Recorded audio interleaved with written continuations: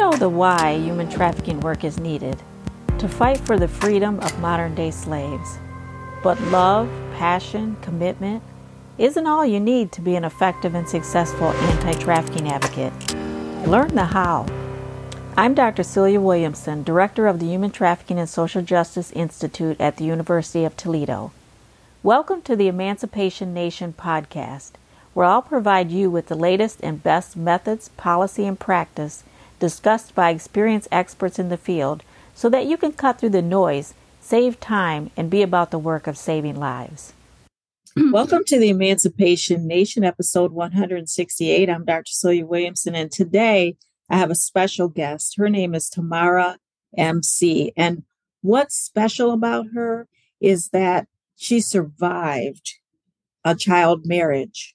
Not only that, but she survived, she thrived to get her PhD. And this is really her first verbal discussion. She's written about it and she has a book coming out, but this is really her first discussion about her experience. She hasn't even said to the world who she is for almost 50 years and what her experience has been.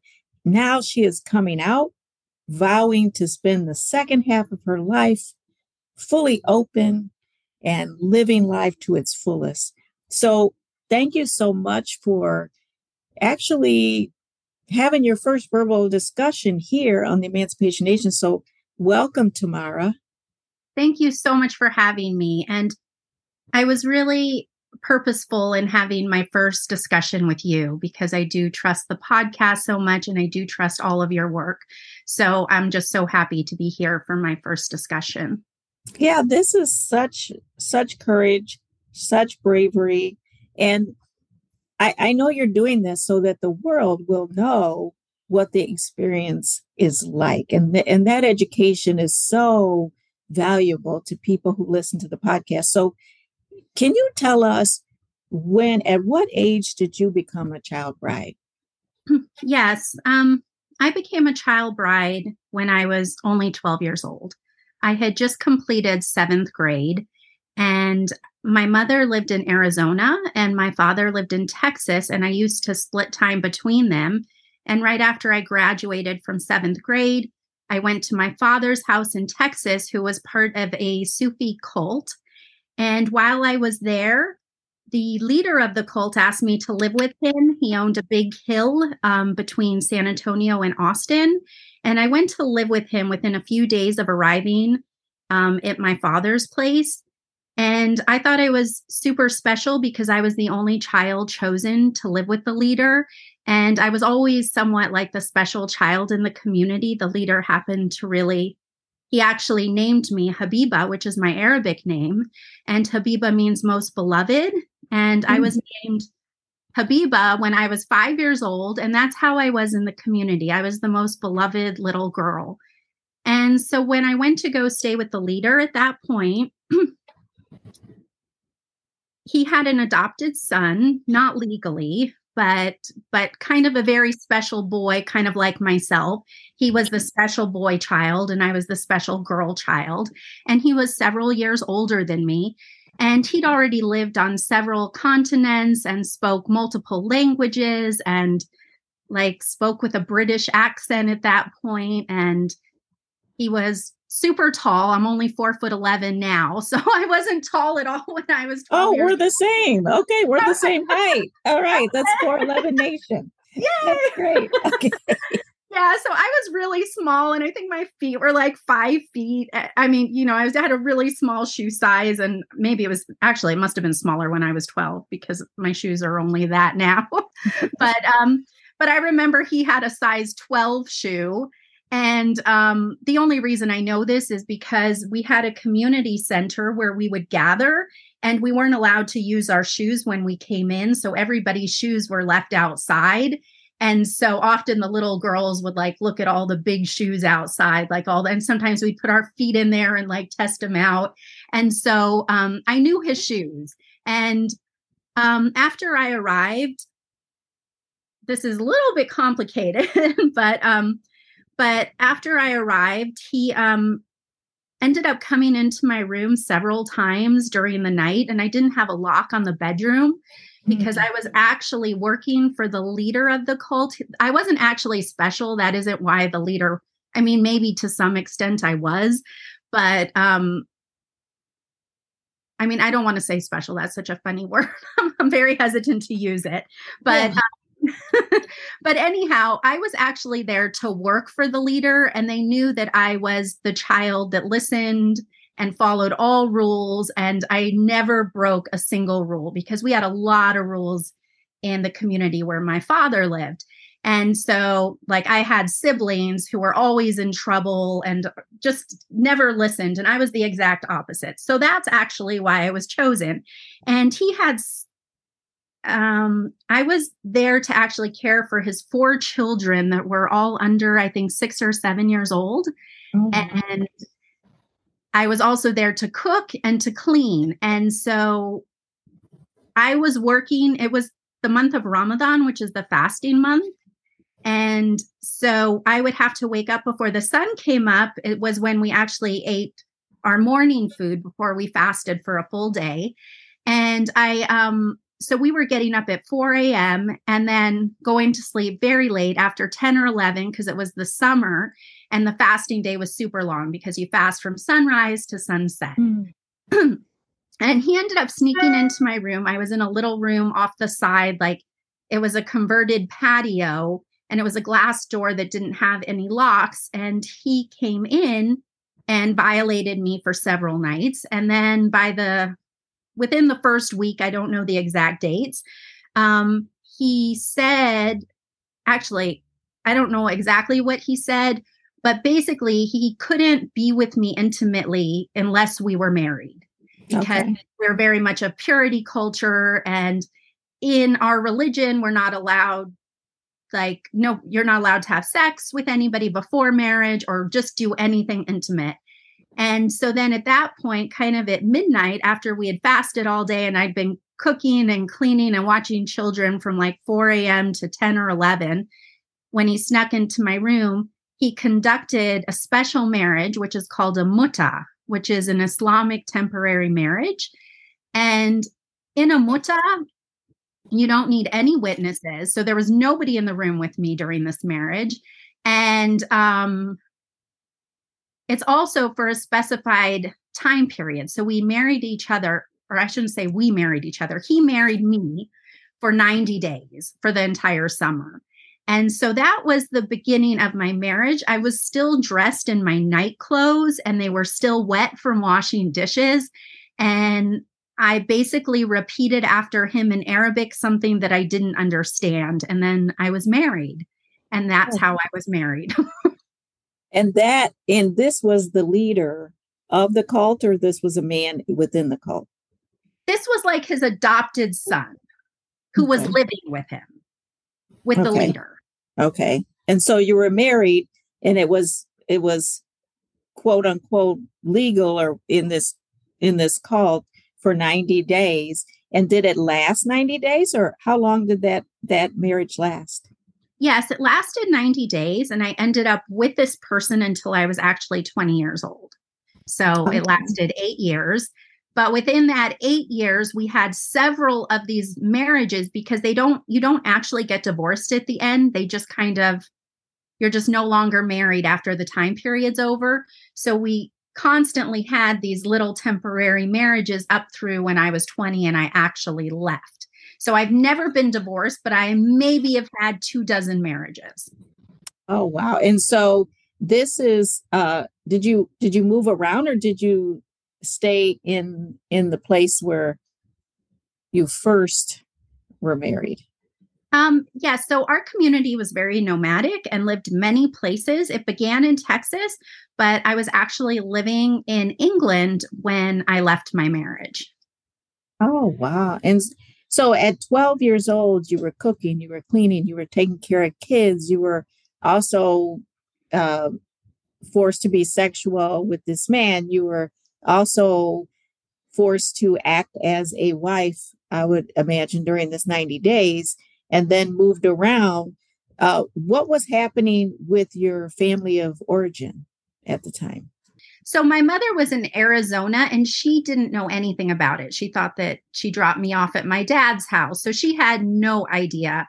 And it was pretty much a secretive marriage. When my father picked me up at the end of 3 months, because I was then going to be flying home back to Arizona to be with my mother for 8th grade, I also didn't tell him. And so it was a very secretive marriage that was actually, we were pretty much married in the dark of night between the hours of 10 and 11 p.m. until 4 or 5 a.m. every night. Well, and then when you went home, Tamara, back to your mom's place, and did you just go on to 8th grade and then you assumed like a child role? And did you have friends and activities and those types of things when you were at your mom's? It's yes and no. Yes, I did return back to my normal life because I didn't have a choice. But I was harboring the biggest secret. And so I was not at all the same. That moment changed my life forever. And my life has never been the same.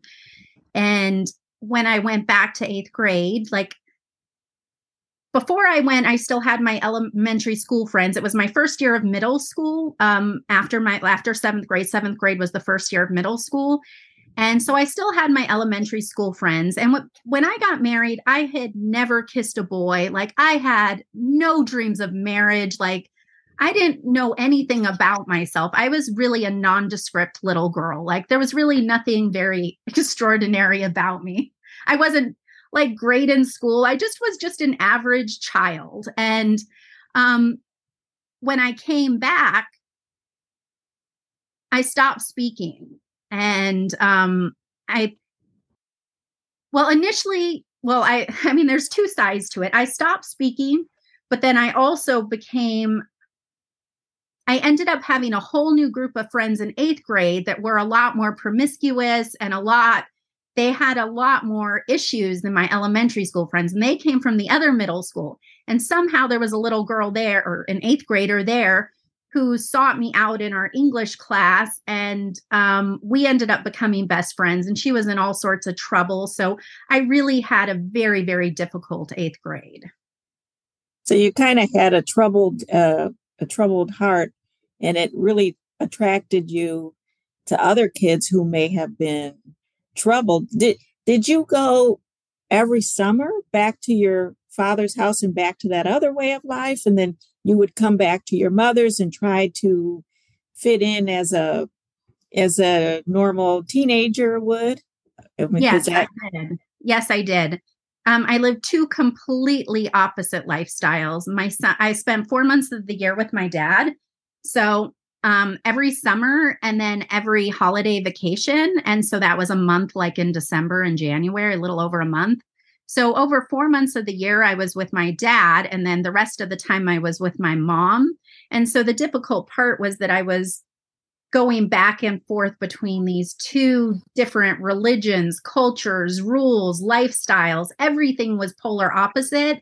And so that put an extra strain on me just when I got used to my life in Arizona and being a normal child in middle school and then high school. I would then fly the next day after school finished, and I'd fly right to my dad's. And then I had this marriage that I was dealing with, this work I was dealing with, and I kept both lives very hidden. My mom didn't know about my life, and my dad didn't. I kept my mom, my life with my mom also hidden from my dad in many ways. And did your dad know about the marriage and that sort of thing that was going on? Initially, no, but with time, yes. So on this cult that we lived in Texas, there was many girls, and girls started to get married by the time they were 14. So I was probably the first child bride, but then there was all of my girlfriends were mostly married at 14 years old. So it wasn't uncommon. So like when it happened with me, it was it was probably one of the first marriages. But then it became very common. So so everybody ended up knowing. Okay. And then how were you able to get married? Or did you ever get married under the eyes of U.S. law? And if you did, How were you able to do that? No, I never had a marriage under the U.S. law. And I don't think many people in our community had that. I don't even think my dad and stepmom did for years. Like, it just wasn't something we did. All of the people in our community had religious marriages. We didn't go to the courthouse to get married. And then how were you able to get out of this situation? You said when you got older, maybe 20 years old, you finally left. How did that come about? So of course it's a very long, drawn out story, but when I was 20 years old, I had been living with the leader of the cult in England, where he then moved, and I was still working he had 3 wives, and I was living in their house, and I was taking care of their 6 children at this point. And I was doing all of the cooking for his 3 wives, his mother, multiple family members and guests, and all of these children. And I was cooking 2 big meals a day, and then also like serving breakfast and doing all of the dishes. And I was in England for almost 2 years doing this. And I think by the end of that, I was exhausted. I think that there was just something in me that was completely exhausted after working for so many years. And my husband at the time was living in America. We also had he also lived many places when I lived in different places. So all of our marriage was not together, but we always had a letter writing marriage. So we were always in communication by letter or phone. He was living in America for a while when I was living in England, and I was sending him letters for quite some time, and he wasn't responding. And so I kept trying to figure out what was wrong, and I would call him and he wouldn't tell me. And then the leader of the cult asked me to call him and to tell him to come live in England, like pretty much immediately. And so I called him, and he wasn't sure if he wanted to come. He had just kind of settled into America a little bit. He had started university at that point. But he ended up coming. And soon after he came, he told me what had actually happened and the reason he hadn't been writing or speaking to me. And he told me that he had taken a second wife in America. And so now I was in a polygamist marriage. And so that just shattered my heart. Like, that was like that breaking point, because in the community where I grew up, almost all of the men were polygamous, and most of my girlfriends who were 14 were married into polygamous situations, and usually with much older men, and usually as second wives. And the first wives were usually the men's age, so they were much older. So I had spent years watching all of these polygamous marriages like basically erupt, because none of them lasted. Within a couple of years, something would happen, and most of my friends were then left with young babies or young children and no dads. And so I just always knew that, like, my boundaries were so elusive because I had just grown up the way I had, but I knew one thing, that I would never be married in polygamy. That was like the one thing I knew. And the second he told me that, it changed everything. It absolutely changed everything. And I tried to convince him to leave her and to stay only married to me. And he would not. He said that he loved us both and that he had every right to be married to us both, and that I would just have to deal with this other woman. And I tried to stay in it maybe for 6 months to a year, maybe 9 months. I'm not exactly sure. And I tried to work it out, but nothing changed. And then. Hey, I want to break into this episode for a moment. I want to remind you that survivors of sex trafficking experience trauma as a result. Trauma-informed care is something we learn so that we don't re-traumatize victims. However, trauma-informed care will not lower someone's trauma. We have survivors that need to heal inside. Most quality direct service workers connect survivors to needed services like healthcare, housing, legal services, and more. But these services, while necessary, won't address the internal trauma. Even when we connect them to trauma treatment counselors, they spend about an hour a week addressing traumas that have taken over their entire lives. They need so much more. Connecting someone to needed housing won't fix the brokenness inside. Arresting their trafficker allows them justice, but it won't heal the internal pain. Linking them to a lawyer won't take them to a place of reclaiming their freedom and experiencing genuine joy. Walking alongside survivors to provide support, nurturing, love, kindness, and to build relationship is critical. But they also need the tools to regain the power, choice, and voice internally. Healing the internal pain requires survivors to do the internal work. I've worked with and studied the issue for almost 30 years. I recently wrote a book outlining the 12 journeys that survivors need to go on to heal the trauma and to live the life they truly want to live. I'd love to train you to be a group facilitator leading survivors toward the internal healing they need. The training is the TNT Survivors Journey Group. Let me train you to facilitate these important groups and put survivors on their path to living the life they want and experience the freedom and joy they deserve. To learn more, go to my website, CeliaWilliamson.com, and watch the free webinar to learn more about the course.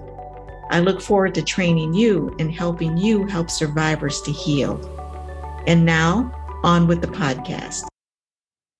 My grandfather died in America. He was my step-grandfather, but I knew that my grandmother was having a hard time.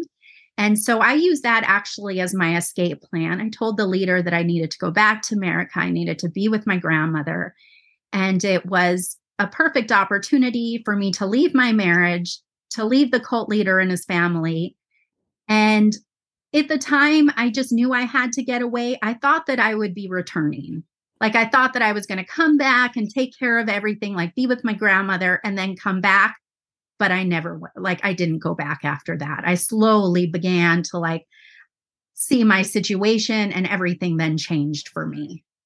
Yeah, sometimes when we have to make difficult decisions, we can tell ourselves all kinds of things just so that we can get away.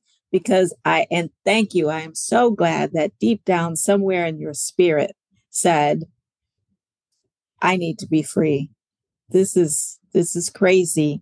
And so I'm so glad that you took that one step that led to the second step and the third step. But I just see you as somebody who had no power, voice, or choice in your upbringing in your life. But how does somebody who has absolutely no power, no voice, no choice, enslaved basically to take care of everyone else for years, how does that person go to even not only just leave their abuser, their exploiter, but then to get a PhD? How does that happen? Yeah, so it's kind of a miracle actually, which I think often life is like these paths. But after I came home in my cult, the one way that I had alone time with my father was he was fluent in Arabic, and he taught me Arabic from the time I was super young. And I always had this natural ability, but I would have time alone with him. And so the only time alone I ever had with him was when he was giving me Arabic lessons. And so I'd sit there and learn Arabic, and I became really good in Arabic. And it just happened that when I came back, I was heartbroken over the end of my marriage, completely heartbroken over leaving my community, because when I left, I was leaving the work behind, but I was leaving the leader who I thought was my father. He was like my adopted father. His wives, in particular, his second wife, who was like my mother. Even though she worked me, I didn't have like the intellect to understand what was actually happening and why she was nice to me in a lot of ways. Mm-hmm. but I really loved her, and I loved all of these kids, and I loved the leader's mother, and I had so many friends and community, and everybody knew of me, and I was also very well loved by everybody just because I was always very happy. Like on the outside, you would never know. I was just always ready to help and to be there. And whatever it took, I would do it. And I was always smiling and always laughing. And then I went back and I lost all of that. And so I was completely lost. And I ended up becoming a waitress, and I was working in waitressing. And then I don't even know how I learned about it, but I learned that the university where I was, the University of Arizona, offered Arabic classes. And I was like, universities offer Arabic? I had no idea. Like, I didn't even know that that was a possibility. And then I remember going and finding out that they did. And I was like, oh my goodness, I'm going to take an Arabic class. And so it was a 6-credit class at the time, and it met at 8 a.m. And actually, it was a 5-credit class. And so I took 6 credits, and then I took 1 credit of aerobics. And I wanted to do aerobics. It was like the height, like it was in the 90s. So actually, my university path began with like aerobics and Arabic. Those were like how I began. And when I got into Arabic, I loved it so much, and I loved aerobics so much, and I loved the campus. And then I found out they offer a second semester, and then it just evolved. And then after my first year of Arabic, I found out that I could go study Arabic in Egypt. And so I applied to be an international student at the American University in Cairo. And I went there for a year, and I studied Cairene Arabic, which is its own type of Arabic. And before I knew it, I actually graduated college in 3 years. Like after Oh, wow. I was taking like 27 or more credits a semester. I was just obsessed with learning. And that was just the beginning. And then I found out that I could actually take a master's and I could teach English. And I came on my mother's side, I come from a Holocaust survivor family. And so my grandmother didn't speak English, and I had been teaching her English from the time I learned to read when I was 5. And so I had been teaching English for so many years. My grandfather also didn't speak English. And in my community, most of the people that I lived with were from all over the Middle East and Pakistan. And so I was always teaching English from the time I was like 5 or 6 years old. And so I was like, oh my goodness, I can get a master's degree and actually like get a degree in how to teach English, and I can teach non-native speakers. And so I went to get a master's. And then from there, I found out that there was a PhD program for linguistics. And I was like, oh my goodness, I can do that too. So it was just always a surprise. And I guess I've always loved learning, and I'm so curious. And that was pretty much my pathway of how I got through. It was not at all planned. It was never like, I'm getting this PhD. It was just, I had this saying when I went through a divorce. I went through a divorce 12 years ago, and I was just so overwhelmed. And I put this saying up on my on my fridge and everything. And it said, actions answer. And I think that that's exactly what I did when I was getting out, is one action leads to an answer. And then the next action leads to another answer. Because to think about how you're going to get from point A to point B is so overwhelming. But just to think like, okay, this is the one thing I need to do right now. And I find that when I know what that thing is, because I always know what that one thing is, then that thing will lead me to the next thing. And that's how I ended up getting a PhD. Mm-hmm. I think that's great advice, even for people that are listening. Today, you may not know the entire picture. You may not be able to see all the way down the path or around the corner, but you typically always do know the next step. And I think, a brilliant mind needs to be nourished. And so you were just chasing after each class. I mean, I could hear the passion about learning. And so when did you come to the idea that you'd like to write a book, which is what you're working on now, about your life experience? Yeah, that's also another great question. So when my grandmother was 94 years old when she died, and that was about 12 years ago. And she was my Holocaust survivor grandmother, my greatest mentor, who came out of the Holocaust never hating anyone and only having tremendous love. And I was so fortunate because she shared her story with me throughout her life. And she was always my example of strength and resiliency and love. And after she broke her hip and was in the hospital, and she actually reverted back to the Holocaust. And she began only speaking in Yiddish, which is her native language. And she would speak to me, and she would always tell, like, she was screaming to me that the SS officers were after us. And I was with her during that time. And so I was working on my PhD at the time. So I still carry a backpack with a computer at all times. Like, that's how people know me. I always have very colorful, fun backpacks. And so I remember I was in her hospital room and I just took out my computer and I thought I was going to do something else. And then I just started like transcribing what she was saying. And then every time I was in the hospital, which I was there 2 or 3 times a day, I just started writing when I was in her hospital room. And then she ended up dying. And then my husband at the time, who I was married to for nearly 18 years, asked for a divorce within a few days of her dying. And so both of those things happened at the exact same time. And I just ended up writing through my divorce, writing through her death. And before I knew, I had this memoir. And I didn't even know, I had never in my life written a book. I didn't even dream of writing a book at that point. And I just looked at it at the end and I had 90,000 words, and I had a memoir. And I just remember, I was like, what did I just do?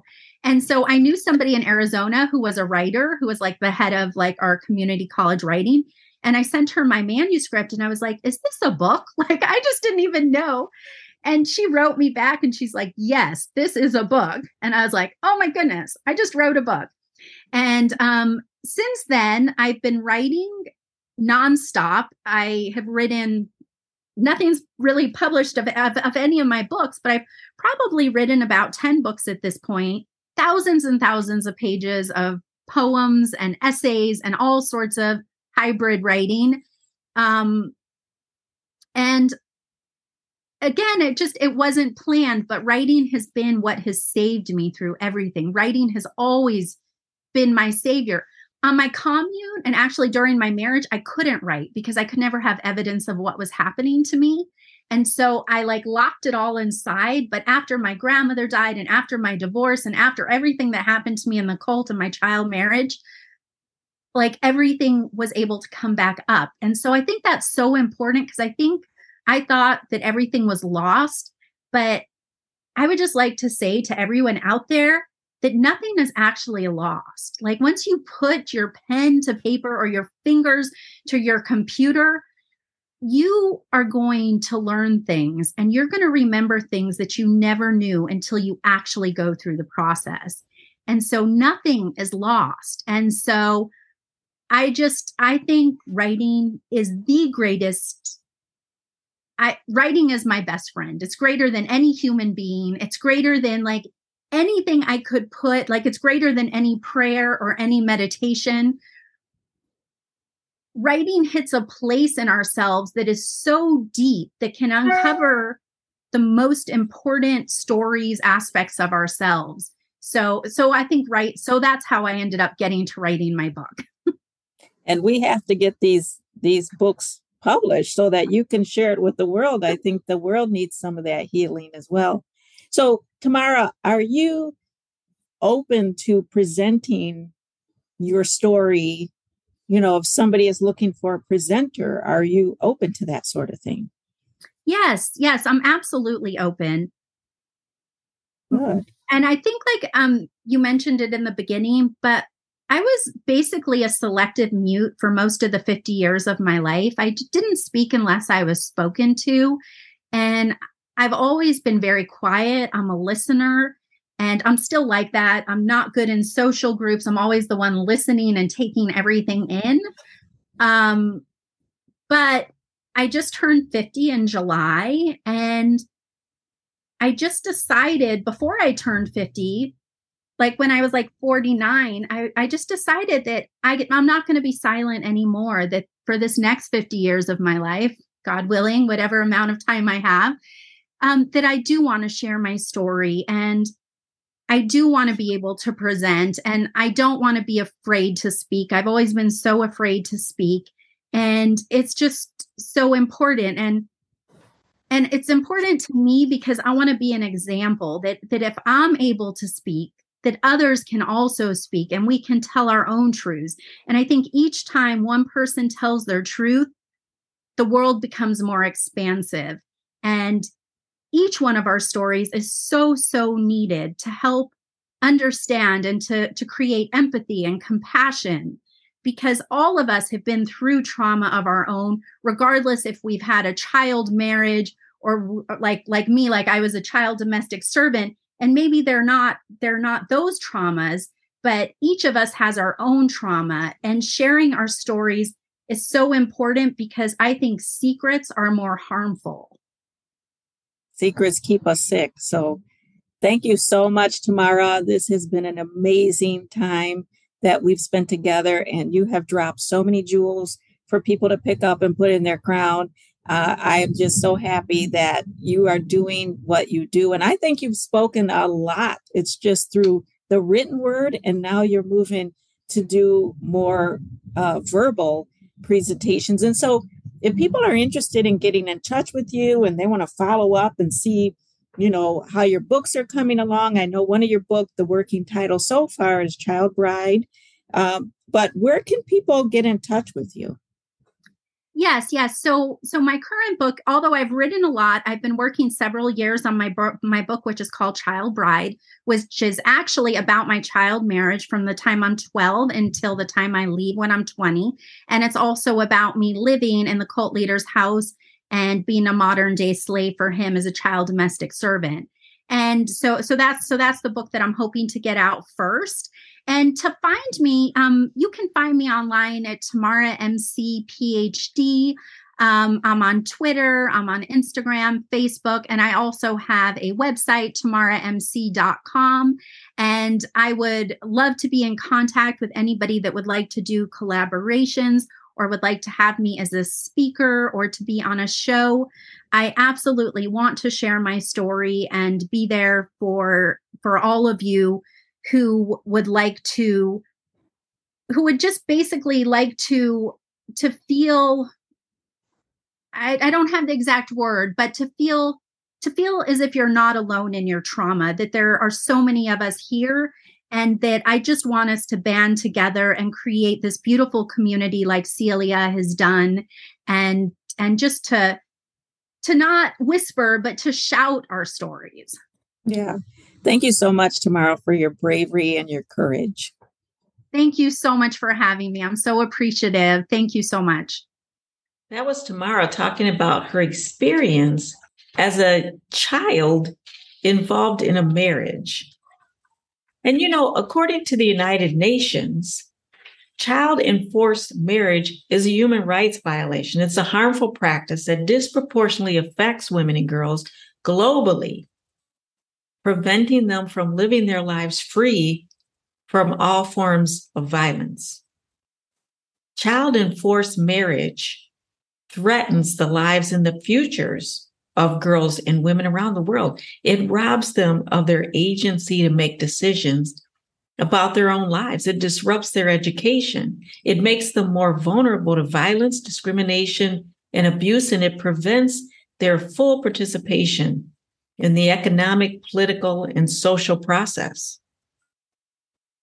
It's often accompanied by early and frequent pregnancy and childbirth, resulting in higher than average maternal morbidity and mortality rates.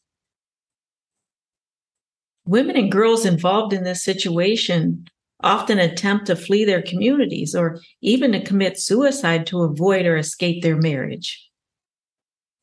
Now, Tamara was resilient, and she was able to survive, not only survive, but to thrive. And she did so through her writing. Writing was her therapy, her escape. Ernest Hemingway, one of the greatest writers in the world, said, Write hard and clear about what hurts. Some people say if you don't get it off your chest, you'll never be able to fully breathe. What would you write about if you were unafraid? According to the United Nations today, there are 650 million women who were married as children.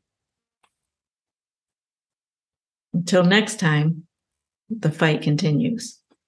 Let's not just do something, let's do the best thing.